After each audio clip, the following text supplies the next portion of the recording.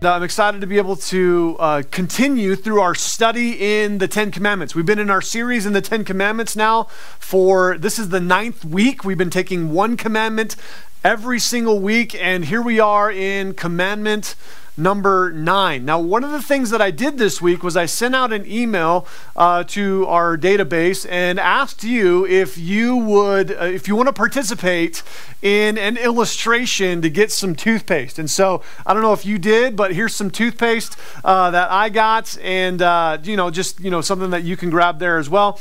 But you don't need the box. Also, you don't need this little foil thing, so go ahead and pop that off as well. But here's the thing. Here's what we're going to do. This is going to be a little bit of a competition. You won't be able to see me, I guess, because my table's a little bit low. But here's what we're going to do. Take your toothpaste, and what you're going to do is you're going to try to squeeze all of the toothpaste out as fast as possible. Don't go yet, because don't cheat. This is a competition, all right? So get ready, all right? You get ready, set, get ready. Get set. Wait. Hey, wait. I saw you. I saw you. You're cheating. All right. Ready? Set. Go. Try to squeeze it all out. Get it all out. Go, go, go, go, go. Who can get it out the fastest? Come on. Oh, I'm still going. Oh, no. All right. Mine's done. Who won? Who won in your home? Maybe no one else is with you. Maybe you're on your own. Did you beat me? Or did I beat you? All right. So here's my toothpaste. It's all squeezed out and squished out and everything and all gone. So yeah, that was fun. We got to make a mess. But hey, all right, so here's phase 2. Here's phase 2 of our analogy. It's this. All right, let's put all the toothpaste back in. Who can do that the fastest? Oh, that's going to be more difficult, isn't it? It's going to be a little bit harder. You might even say, that's impossible. How am I going to be able to do that? And that's exactly the idea of what we're looking at together today in commandment number 9. It's the idea that once words come out, man, you can't take them back. You can't put them back in. There's no amount of trying to gather them back up and trying to fix it all, to try to make it all go away, that's going to make that happen. We've got to really be careful about what we say. It's much more difficult to try to gather those words back. You see, that our words are like that toothpaste. Once they're gone, once they're out, we're not going to get them back in. So here's our big idea as we look at commandment number 9 together today. It's this, that your mouth is under the authority of your heart. That comes out of the idea of Matthew 12:34. Out of the abundance of the heart, the mouth speaks. Your heart is under the authority, your mouth is under the authority of your heart. So let's look at Exodus chapter 20. If you don't have a Bible, we're in Exodus chapter 20. You can open your Bibles there. If you don't have one, you can look at the YouVersion Bible app. I would encourage you can download that app and be able to follow along there as well. We also have an event that we post in the YouVersion Bible app. If you're having trouble finding it, just search for Redemption Calvary and you can follow along there as well. But Exodus chapter 20, we're going to be looking at verse 16 today in commandment number 9. It reads like this: "You shall not bear false witness against your neighbor." All right, let's pray. Father, we thank you for today, God. We thank you for your word. We thank you for the opportunity to study your word, to give our attention to it. And we just pray right now that your Holy Spirit would lead and guide. Lord, that you would help us to know you. You would help us to draw near to you. You would help us to understand you. And that as we make sense of these 10 commandments by diving deeper into them and really extrapolating from them principles that we can apply to our lives, God, we pray that it wouldn't just be these vague concepts or ideas, but that we would be getting to know you. And so, God, we pray today that you'd be glorified, that you'd be honored, and that we would be able to know you better and to dive deeper into your word. We pray in Jesus' name. Amen. Amen. Exodus chapter 20, verse 16 is where we're at together today in commandment number 9. And we're going to look at it, breaking it down into 3 different parts today. Number 1, the origin of lies. Number 2, the operation of lies. And 3, the obliteration of lies. You like that alliteration, all those O's? All right, so in this, as we're looking at the 10 Commandments, we've been doing this for a number of weeks, like I said before. What we're doing is we said that the 10 Commandments sort of breaks down into 2 parts. Remember when Jesus was asked, what's the greatest command? And he said, love the Lord your God with all your heart, soul, mind, and strength. And then he said, the second one is like it.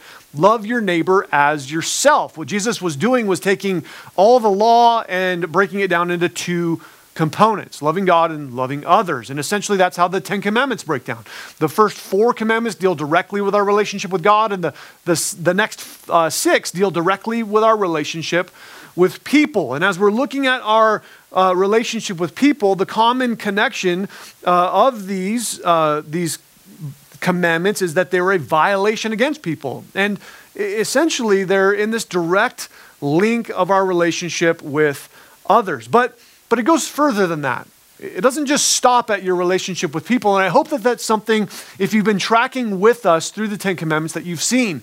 That every time we come upon one of these in this second portion of the Ten Commandments, we address it in terms of this is some sort of sinful thing, this violation against people. But the thing that makes it even worse than that is that it's actually a violation against God himself. And the same is true with commandment number 9. You see, it goes further and deeper because people are unique in all creation as image bearers of God. We're different than animals. We're different than plants. We're different than the stuff that's out in outer space, the things that are in the ocean. We're different than the birds. We're different than anything else in all of creation because people are uniquely image bearers of God. And so to sin against people is to sin against God. In Acts chapter 9, we see that Jesus interrupts this guy, Saul, his life. He's also known as Paul. And Jesus interrupts his life and brings salvation to Saul and changes the entire course of his life. And there's a bit of an interaction in verse 4 where Saul falls to the ground. It says this, and he, this Saul, fell to the ground and heard a voice saying to him, Saul, Saul, why are you persecuting me? This is Jesus speaking to, interacting with Saul, and essentially Saul is on this road to Damascus, and his whole point, his whole purpose is he's going to go find Christians, he's going to imprison them, he's going to persecute them, and even murder some of them.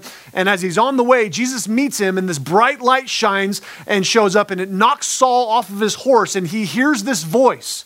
And it's the voice of Jesus. And Jesus says, why are you, Saul, persecuting not my people, not the Christians, not those people in that city? Jesus says, why are you persecuting me? You see, Jesus doesn't just say then, Jesus takes it personally. The persecution against his people, Jesus takes personally. And this is generally true of all people because we're all image bearers of God, but it's specifically and more especially true of those of us who are in Christ, those who are God's people. And commandment 9, like I said, is no different. To lie is to violate not only the person you're lying to, but it's to violate the God of truth who cannot lie.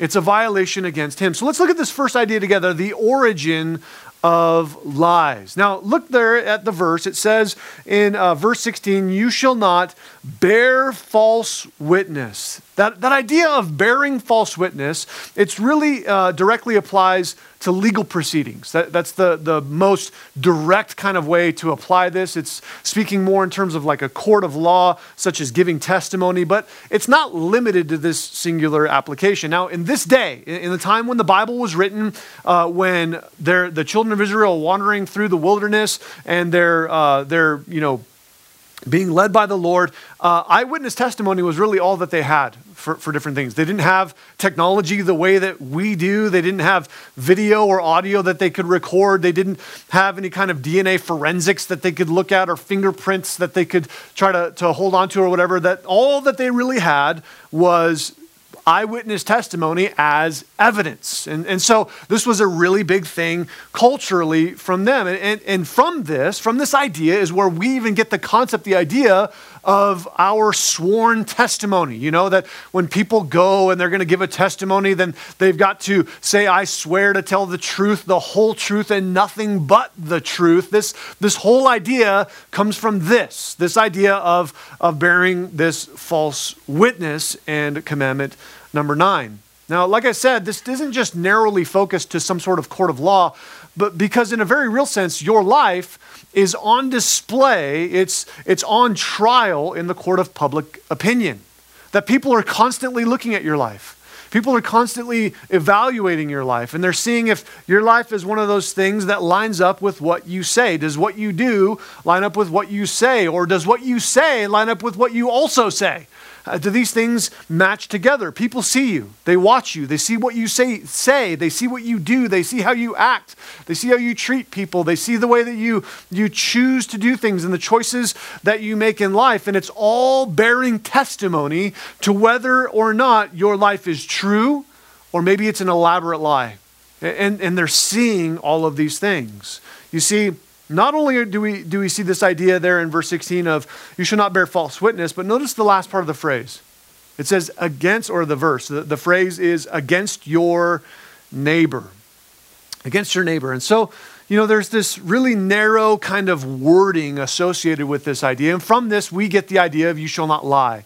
But the way that it's stated is you shall not bear false witness against your neighbor. And I think that this concept of your neighbor is one of those things that leaves sort of a loophole open. And it leaves an opportunity for us to sort of try to define some terms. And that's what guilty people like to do, don't they? Whenever someone's guilty, they start saying, okay, let's try to find some loopholes. Let's try to define some terms. Let's try to get out of this. And the question that they ask is, well, who's my neighbor? If I've got to not bear false witness against my neighbor, then let's define neighbor. I mean, is it the people who happen to live next to me? Is it the people who live on the right and the left of me? Not necessarily those across the street. It's just those two families. I just can't bear false witness against them. And then I'm good. Everybody else, whatever. I can lie to them. I can say whatever I want and I'm good. I mean, does that work? Is that how this goes? Well, of course not. Turn in your Bibles, if you would, to Luke chapter 10. Luke chapter 10, I want to show you something here. See, this is not a question that is uncommon or disconnected even from our day. And Jesus dealt with this question directly. And so I think that he helps us to grasp and understand what matters within all of this. You see, in Luke chapter 10, verse 25, Jesus is speaking to a lawyer. It says, verse 25, and behold, a certain lawyer stood up and tested him, saying, Teacher, what shall I do to inherit eternal life? And he said to him, What is written in the law? What is your reading of it?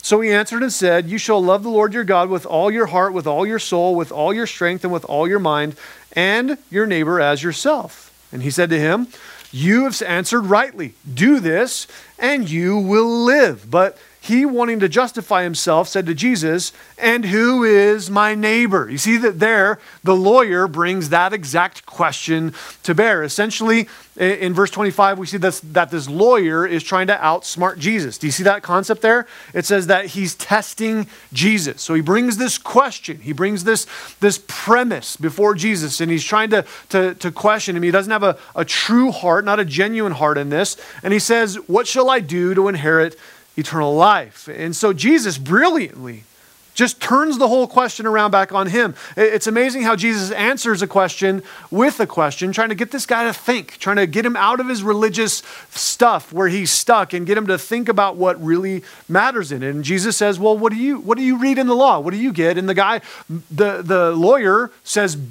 perfectly, beautifully, he says essentially exactly what Jesus said, that he sums up the law saying, love God and love people. That's really what I need to do. I need to love my neighbor. Love God and love neighbor. And so the lawyer asks, though, this loophole question that is so common. Well, let's define my neighbor. And so Jesus masterfully uses an illustration. Let's read it in verses 30 through 36, where Jesus, he'll just teach us exactly what this looks like. Jesus says this, Jesus answered and said, A certain man went down from Jerusalem to Jericho and fell among thieves, who stripped him of his clothing and wounded him and departed, leaving him half dead.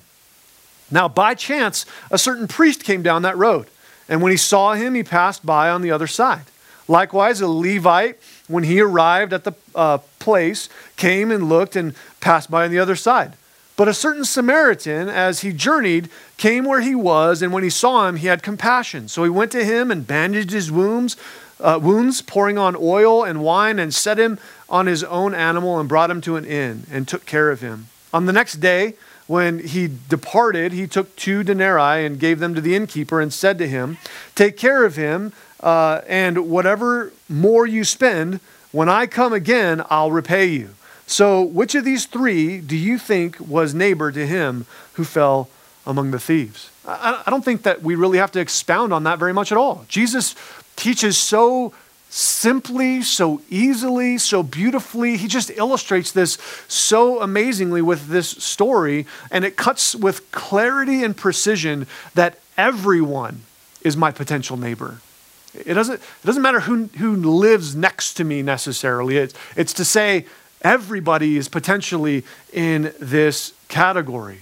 And that not only is Jesus saying that, but look at what he says in verse 7.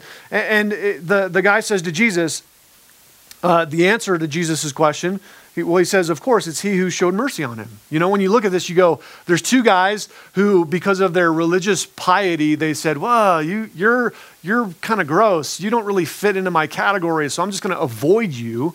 And that's what they do. And Jesus says, of course, the only right answer is the Samaritan guy is the one who was the true neighbor. And then Jesus says to him, you go and do likewise. Here's what I think is amazing. Here's what I think is brilliant. Jesus not only gives us this as an example to say, hey, here's what you should act like. And really that is just a condemnation against all of us, because we all have a tendency to say, oh, I'm too busy, or I just don't really want to get involved, or that's gross, I can't jump into that, or whatever it happens to be. And we have a tendency to do that. And so Jesus says, no, if you're my people, you're going to think differently. And so he gives us this example, but also look at verse 37 real quick. Verse 36. Notice this, that Jesus, it says, who do you think was the neighbor to the guy? In this, Jesus is also using this whole thing as an illustration, not only of this right person, but of himself. Because the truth of the matter is that Jesus did this for you. Jesus did this for me. Jesus is the one who rescued. He's the one who healed us. We're the one in the ditch, half dead, with no hope of survival. And Jesus comes and rescues us. Jesus comes and brings healing to us. Jesus comes and pays the price for us. And then Jesus says, I'm coming back again to fully pay all that you need in order to bring you home and to take you where you need to go. That Jesus is coming back for me. He's the one who's done all of this for you and for me. It's through the death, burial, and resurrection of Jesus. What an amazing thing that he shows us here. You see, the idea of neighbor goes deeper than just who I happen to live by, but it goes to everyone who I'm potentially around at any time. You see, lies have been around since the dawn of humanity. And even though we have a tendency to try to justify this, the truth is that it reaches into more of our lives than we realize. When we look all the way back to the very beginning, when Satan shows up in the Garden of Eden in Genesis chapter 3, what we see is that the first thing that he does is lie. The very first thing Satan does is lie. In very real fashion, the first sin mentioned in the Bible is lying. And I actually just learned this last night. Someone was texting me. The very last sin mentioned in the Bible is lying. When you look at Revelation chapter 22, I think it's verse 15. The very last sin in the Bible is lying. What a crazy thing. The bookends of sin are found in this idea of lying. And here's what I think is important in this. Here's the thing that I think we got to grasp in this. Every sin that you potentially commit finds its root in the idea of a lie. You're believing something that's wrong. You're either believing something wrong about God, that's a lie about God, or you're believing a lie about that sin, that it's going to give you something that you think you need or that you think it's going to provide for you. Everything that we do that is a violation of God and that's sinful, that cost Jesus his precious blood, comes down to the idea of believing a lie. That's what it all comes down to. Now, Satan, he lies in this, and throughout the Bible, not only does he lie in the very beginning, he's depicted as a liar all throughout Scripture. In fact, in John chapter 8, verse 44, Jesus is talking to some of the religious leaders, and he says this to them. Sometimes Jesus says stuff that's not nice. He says this, "You are the children of your father, the devil." I mean, imagine if Jesus said that to you. Like, Jesus, you should get a "What Would Jesus Do" bracelet and kind of be a little more nice, shouldn't you? Like, what is going on here? He says, you are children of your father, the devil, and you love to do the evil things that he does. He was a murderer from the beginning. He always hated the truth because there was no truth in him. When he lies, it is consistent with his character, for he is a liar and the father of lies. Grasp that idea real quick. Think about that verse for a minute. Jesus is saying that Satan is the father of lies. That's what he calls Satan. That when you trace lying, you trace lies all the way back to their origin, you find Satan. That's what you find. It's to say that when we lie, that we are speaking Satan's native language. That's what the idea in that verse of consistent with his character also carries the idea of speaking your native language. Maybe some of you can speak multiple languages, and if you can, then you know that it's much simpler and easier for you to speak your native tongue, your native language, your first language. You think in that language. It's easier for you to be able to communicate in that language. And that's the thing that's being stated here, that when Satan speaks, his natural place, his most simple, easiest, and natural communication device is lying. And that when we lie, when we adopt lying, we're speaking in Satan's native tongue. We're speaking and participating in a demonic practice. It's a bigger deal than I think we tend to look at it. Now, not only the origin of lies, but secondly, what we want to look at is the operation of lies. Because the issue of lying is much more than just not nice. It's much more than just doing things that are not the best option. It's a lot more than that. You see, the Bible describes lying in graphic terms. The graphic terms, so far as assaulting other people with weapons. Look at what Proverbs 25:18 says. It says this: telling lies about others is as harmful as hitting them with an axe, wounding them with a sword, or shooting them with a sharp arrow. Think about that for a minute. The Bible is using really graphic imagery to say that lying is just like doing this, that lies are like declaring an unjust war on someone or attempting to murder them. And in fact, when lies come out, that's exactly what it is that we are trying to murder their character, murder their who they're known to be at. You see, stolen things, the last commandment we went over, the one before this, stolen things, they can be replaced. But lies do irrevocable damage. They completely destroy things. One of the things I think about when I think about this is that when we were first starting Redemption, we were in the process of planting the church. There was a friend of mine who was participating in helping the church get up and going. And, in the process of planting the church, someone who had tremendous credibility with him lied to him about me. And the process of trying to go through this and work out these lies and figure it all out, he said to me as we were sitting down eating together one time, he said, "I know that what's been said about you is a lie. I know it's not true." And yet it still damaged him so deeply and our relationship that he left the church and he's completely disconnected from me even to this day.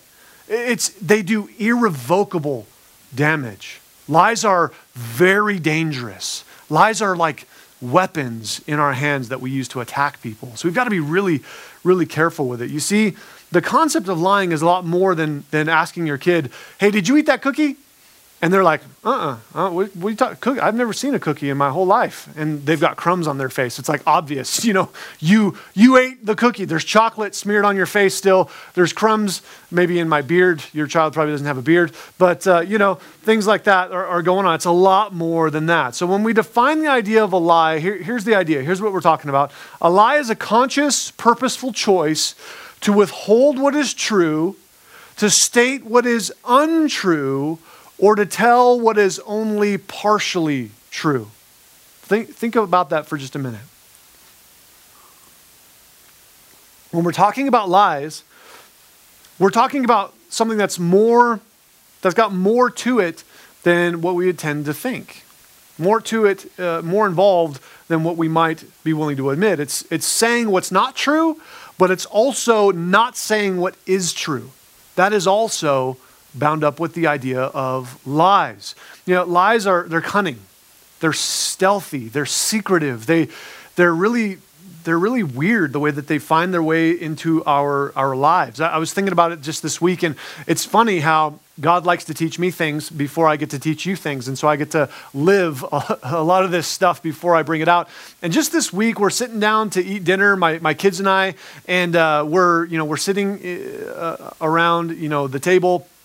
Actually, no, we were in the living room because the table was full of puzzles. Maybe your house looks crazy like that with all this going on, but our kitchen table is filled with puzzles. And so we're sitting in the living room, and we were sort of disconnected as a family, and we were eating at different times, but sort of a similar time. And I'm sitting there and I'm eating, and one of my daughters said, "Hey, Dad, did you pray?" And my immediate response was yes. And then I thought for a minute, and I was like, "No, I didn't pray." So I'm like convicted that I didn't pray. That's one of the things that we typically do. We pray before we eat so that we can pray together. And then I told her yes. And I had a choice in that moment. Am I going to just let that go and I can just quietly pray in my own head, Lord, whatever, and then, keep eating? Or maybe I confess this and I tell her, and I did. I said, "You know what? That was wrong. I didn't pray. Let's pray together." And so we ended up praying together before that. But it's just this weird thing, the way it finds its way into those moments of life that you're unsuspecting of sometimes. They're really sneaky. They're really cunning. And they take all sorts of shapes to find their way into the tiniest vulnerable positions and places and openings in your soul. So I wanted to share with you 5 primary ways that we lie. And I think this is going to be helpful because what I hope that you see through this is that you are way more guilty of this than you're willing to admit. That we are actually pretty terrible when it comes to this. We are far more guilty than we're willing to admit. Now, these 5 things I stole from Mark Driscoll, so we can thank him for them. And he's a smart guy, and I took it from him. So here's this list. Number 1, I rearranged them. He says them in a different order, so I rearranged them a little bit. There, I can take credit for that. All right. Number 1, deception.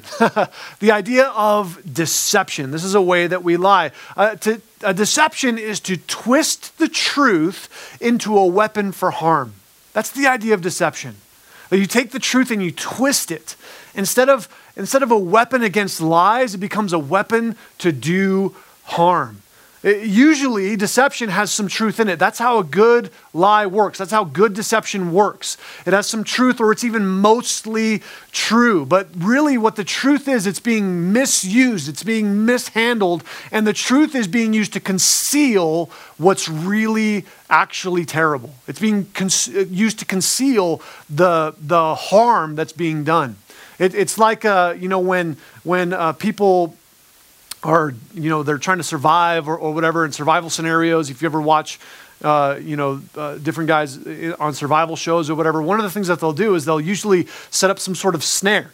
And the snare, essentially, it's like maybe this loop that they set up on a tree branch, and then, it's set down where there's like a piece of food that maybe this animal would like. And as the animal comes along, they're focused on the food, and then they set off the snare and they're caught. And that's the whole concept, is that there's some truth to it, and that draws me in, and then the snare catches me. That the truth is there to deceive, to cover over the reality of the harm that's being done. And that's what deception is about. Not only deception, but also gossip.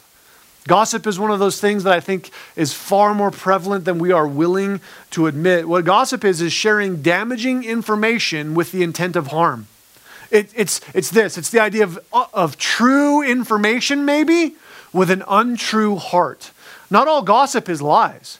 Sometimes it's sharing things that it's not your business to share. It's not your information to share. It's not for you to talk about that stuff. If they wanted me to know, they'd tell me. They don't need you to come tell me the thing that's happening in their life. That it's not for you to share those things, that you need to leave it up to those people to do so. Some people try to use this in order to get me to deal with things. They'll come and they'll tell me, "Hey, did you know this was happening with that person over there?" And I've got to stop them and say, "Hey, you should go talk to them." Not tell me so that I'll go handle it. No, that's gossip. That's not the way that things get handled, is through that. It's not your job to share other people's business. And here's the Christian way that this happens. Here's the way that it takes place. "Hey, can I share a prayer request with you? I heard Sally was committing adultery on her husband," whatever. And it's like, "What? Okay, I'll pray for Sally, but I'm also going to pray for you, you gossip." That is not the way that we're going to do this. That's not the way that we don't use Christian terminology to cover over something that is terrible, that is absolutely damaging. Gossip is another way that we lie. Another way that we lie is 3, slander. slander is another way that we lie. See, what slander is it's malicious and often false information. You see, the previous ones, deception and gossip, they typically have true information involved in them. This one, slander, is different.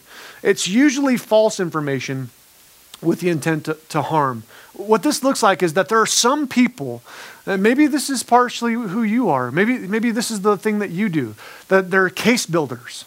You know, they just wait and they watch and they set up scenarios, and they don't really let people know that they're being tested. They just go, I'm going to set up this scenario and I'm going to kind of see how they act, and I'm going to gather information, and I'm going to wait to see how it all comes together. I'm going to look for them to mess up. I'm going to arrange the situation so that they do mess up and that they fall into this trap or whatever. I'm going to leave out certain information as I'm saying things, and I'm going to maybe tell the truth, but I'm just going to leave out critical components of the truth and say it in such a way that you can jump to your own conclusions. This is slander. This is dangerous. This is deceptive. This is harmful to people. It's a way that we lie. It's not just to not tell the truth, it's to withhold the truth as well.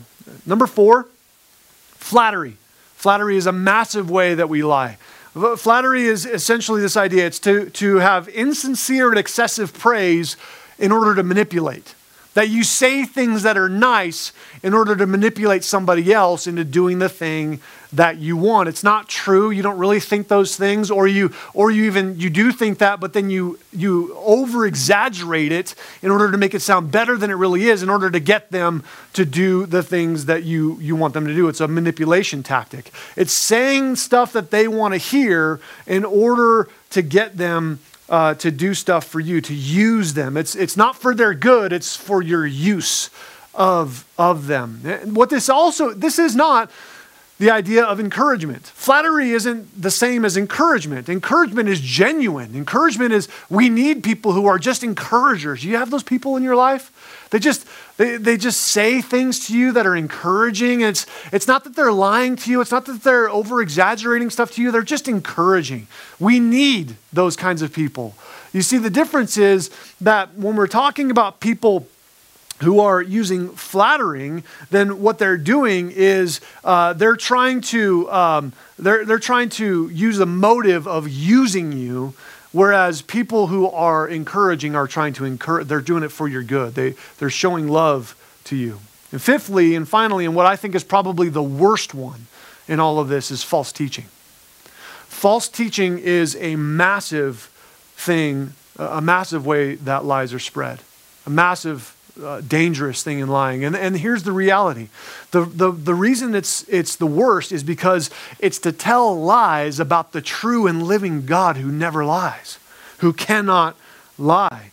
You see, here's the thing that happens within false teaching.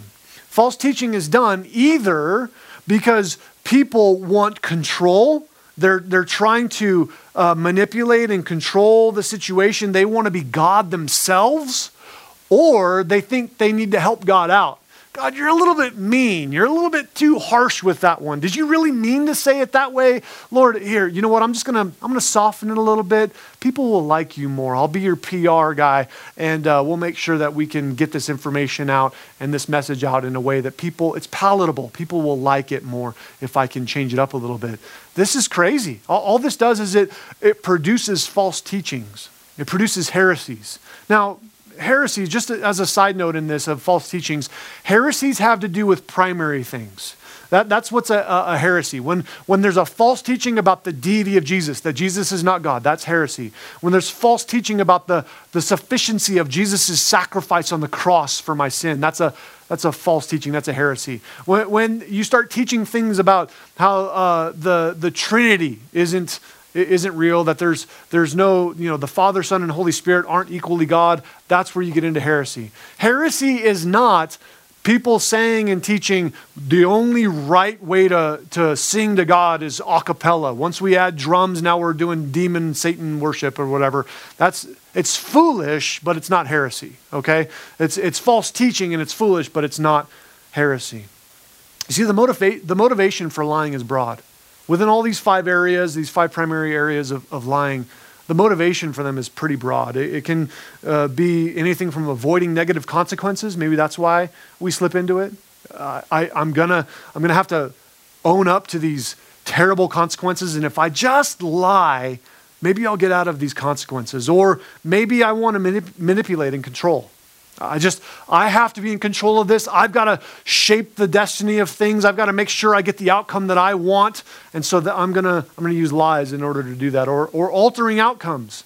That if it goes along the way that it's going, then I'm not going to get the outcome that I want. So I'm just going to twist it. I'm just going to lie. I'm just going to insert this untruth about it, or hold back some truth in order to alter the outcome. Or maybe to be accepted. We want people to accept us. We want to be part of the being brought in and being liked. And so there's where lies come from. Doesn't all that sound like politics?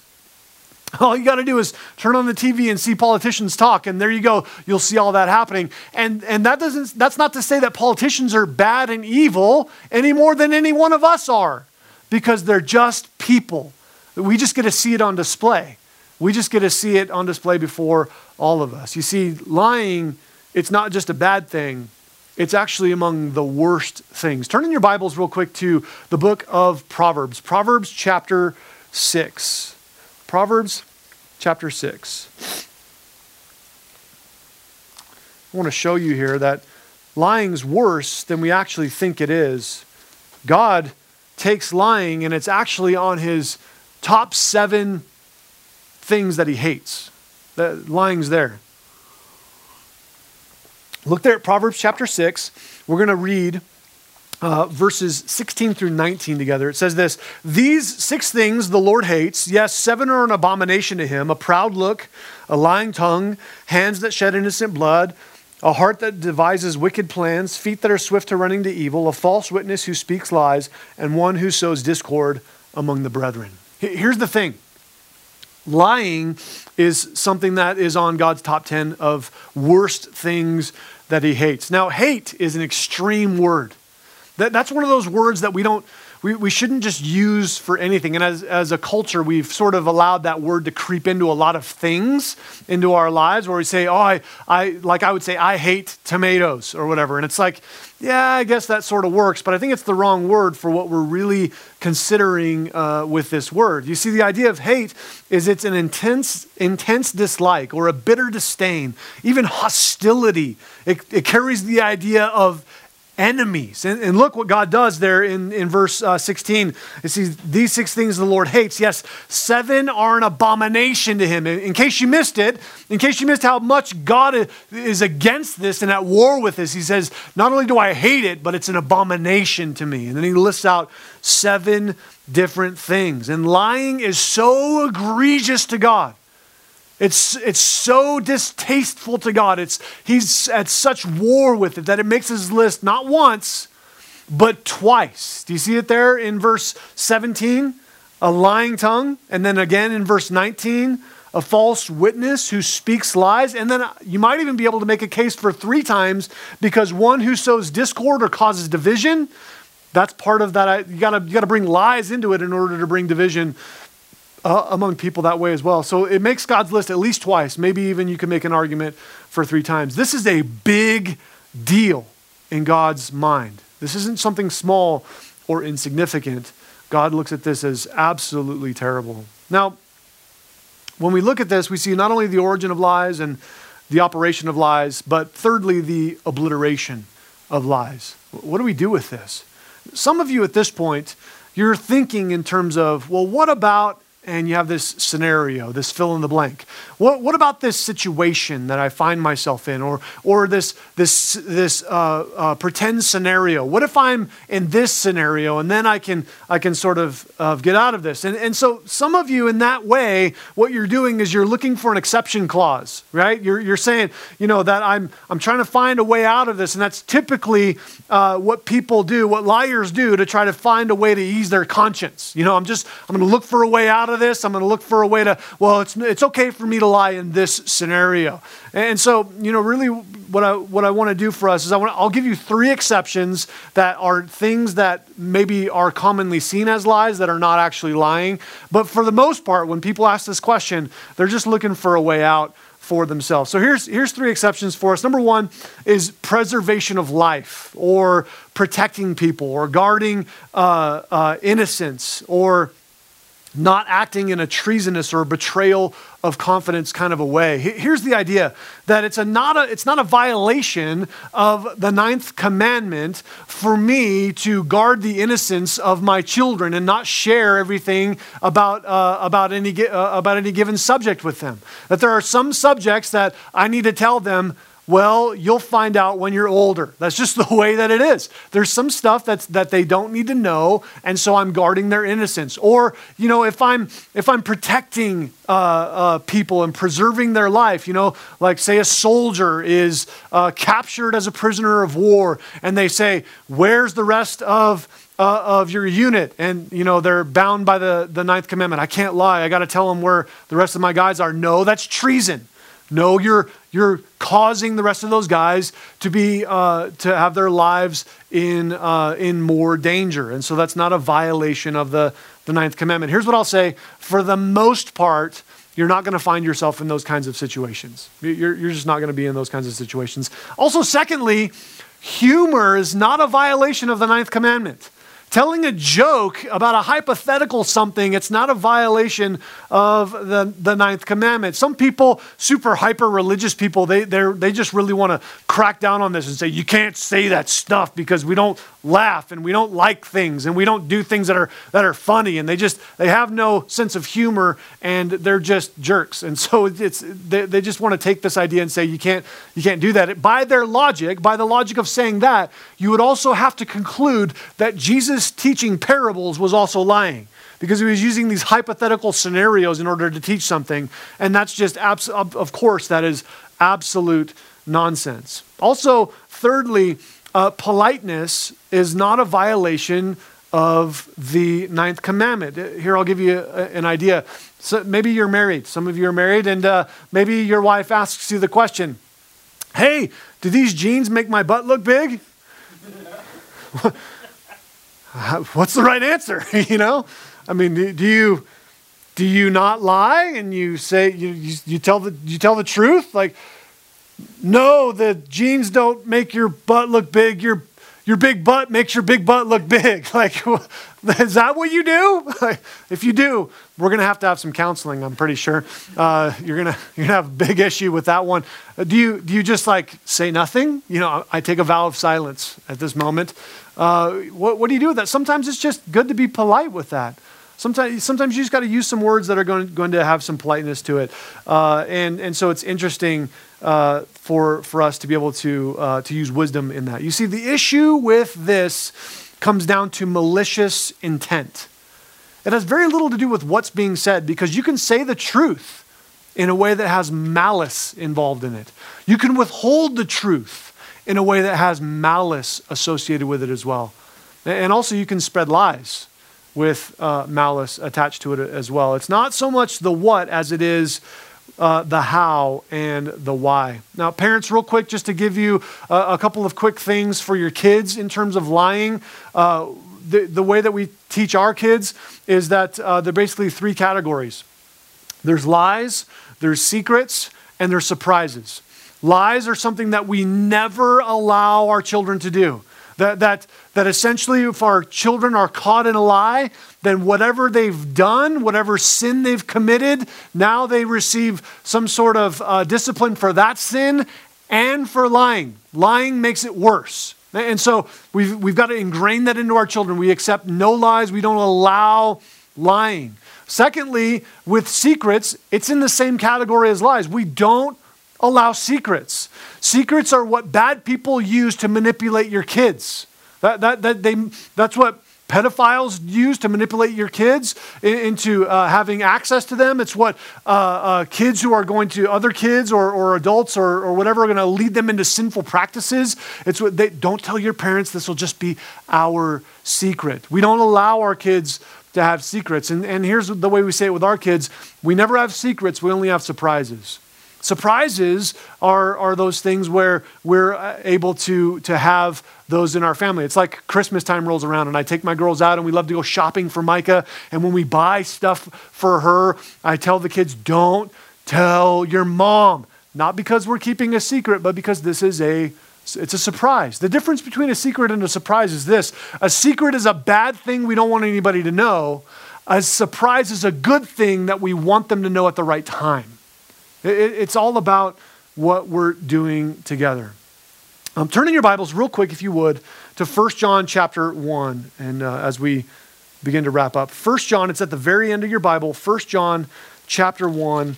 I want to end with a couple of thoughts here. It says this in 1 John chapter 1, verses 5 through 10. It says, "This is the message which we heard from him and declare to you, that God is light, and in him is no darkness at all. If we say that we have fellowship with him and we walk in darkness, we lie but do not practice the truth. But if we walk in the light as he's in the light, we have fellowship with one another, and the blood of Jesus Christ, his son, cleanses us from all sin. If we say that we have no sin, we deceive ourselves, and the truth is not in us. If we confess our sins, he's faithful and just to forgive our sins and to cleanse us from all unrighteousness. If we say that we have not sinned, we make him a liar, and his word is not in us." Here's what John is telling us right here in 1 John chapter 1, verses 5 through 10. That God is light. This whole concept is that God is light. And when we talk about light, what we're talking about is purity and holiness. And what John is saying is that God is so pure and so holy that there's not a deviation or variation or even a hint of a shadow within God. No darkness whatsoever. Lies and deception are outside of the light. They're stuff that's not in the light. They're a corruption of God's holiness. And what they do is they destroy and disrupt fellowship with God and with man. You see, confession and repentance bring the forgiveness and cleansing of the Lord upon these lies. But rejecting confession and repentance, to say that I have this lie, to say that I have sin, and to ask repentance is to say, God, would you forgive me? And I'm going to turn away from it now. That's the idea of repentance. When we do that, then we bring, then the Lord brings to us cleansing and forgiveness. But rejecting this is an attempt to trade places with God. That's where he ends there in verse 10. If we say that we haven't sinned, then we make God the liar.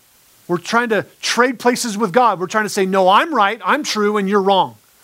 I'm holy, you're unholy. I'm the one who's pure, you're the one who's impure. You see, your entire hope of salvation is based upon the truthfulness of God. Outside of God's truthfulness, there is no hope of salvation. Here's how Titus 1:2 says it. In hope of eternal life, which God, who cannot lie, promised before time began. The entirety of your salvation, the hope of heaven, hinges upon the fact that God cannot lie. If he could lie, then there's no true security that we have. But it's an utter impossibility for God to lie. And that makes him entirely trustworthy. Because he won't ever lie, because he can't ever lie.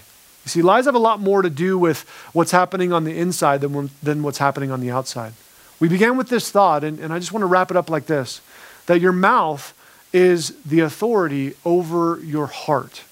Luke 6:45 says it like this: a good person produces good things from the treasury of a good heart, and an evil person produces evil things from the treasury of an evil heart.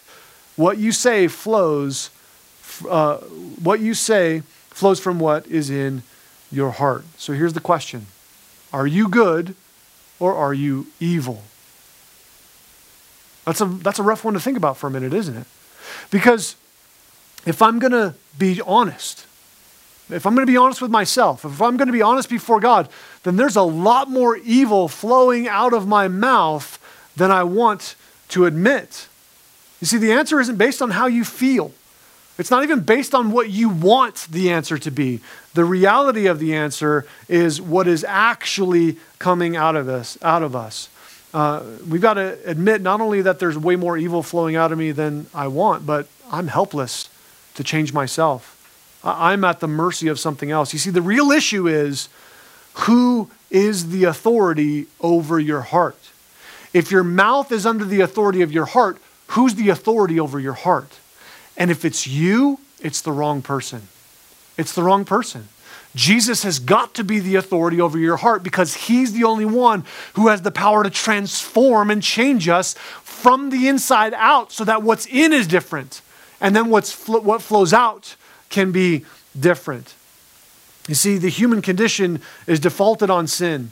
And we've got to choose to submit to and believe in Jesus. At the fall, in Genesis chapter 3, sin disrupted our rightful place under the authority of Jesus. Sin gave us a broken heart and a defiled heart bent on rebellion against the Lord. And all of us have been born in that state.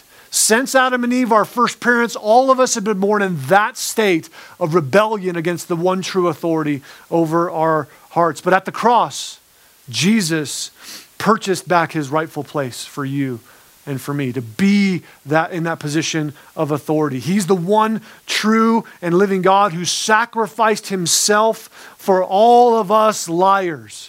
The true God sacrifices himself for us liars, and he purchases us and adopts us and transforms us. At the moment of the fall, sin entered the world. At the moment of the cross, Jesus paid for that sin. And at the moment of saving faith, when you recognize that this isn't just an arbitrary thing out there for them, but it's for you, it's for me, it's that God is speaking right to me in my heart, in my condition.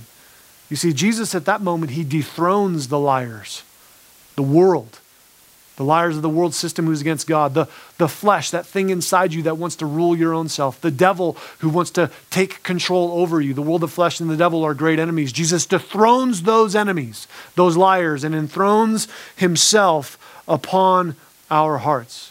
So I want to ask you, maybe you've never heard of Jesus that way. Maybe you've never given your life to Jesus and understood that his death was for you. Today's the day. Now is the moment that you cry out to him. And it's as simple as recognizing your sin against God, recognizing your life as an offense to him, and that Jesus died in your place on your behalf, that he did so that he could purchase you from sin and death and put within you a new heart and give you a new name that's not liar, but now loved, beloved of God. And so if that's you, if that's what you're recognizing now, all that you need to do is simply ask him to forgive you. Say a simple prayer, something like, Lord, would you forgive me? I realize I've sinned, and I want you to save me. Jesus, I know you died on my behalf, in my place, and that you rose from the dead, and I believe it. Would you help me to be transformed by your power? And that's it. Something simple like that. And God will hear you, God will save you, and God will transform you. And for those of you who maybe have been walking with the Lord, a similar prayer is in order for you, a prayer of repentance. God, I've been wandering and I've been doing things my own way, and I need you to change me. I need you to bring me back. I need you to take that rightful place on the throne of my heart. Let's pray. Father, we thank you for today, God. We thank you for your word. We thank you for the chance to study it together, and we pray that we would draw near to you in this moment, that you would take your rightful place as the king over our heart, that you might be enthroned there, and so that our mouths might be submitted to you and not to ourselves. We pray in Jesus' name. Amen.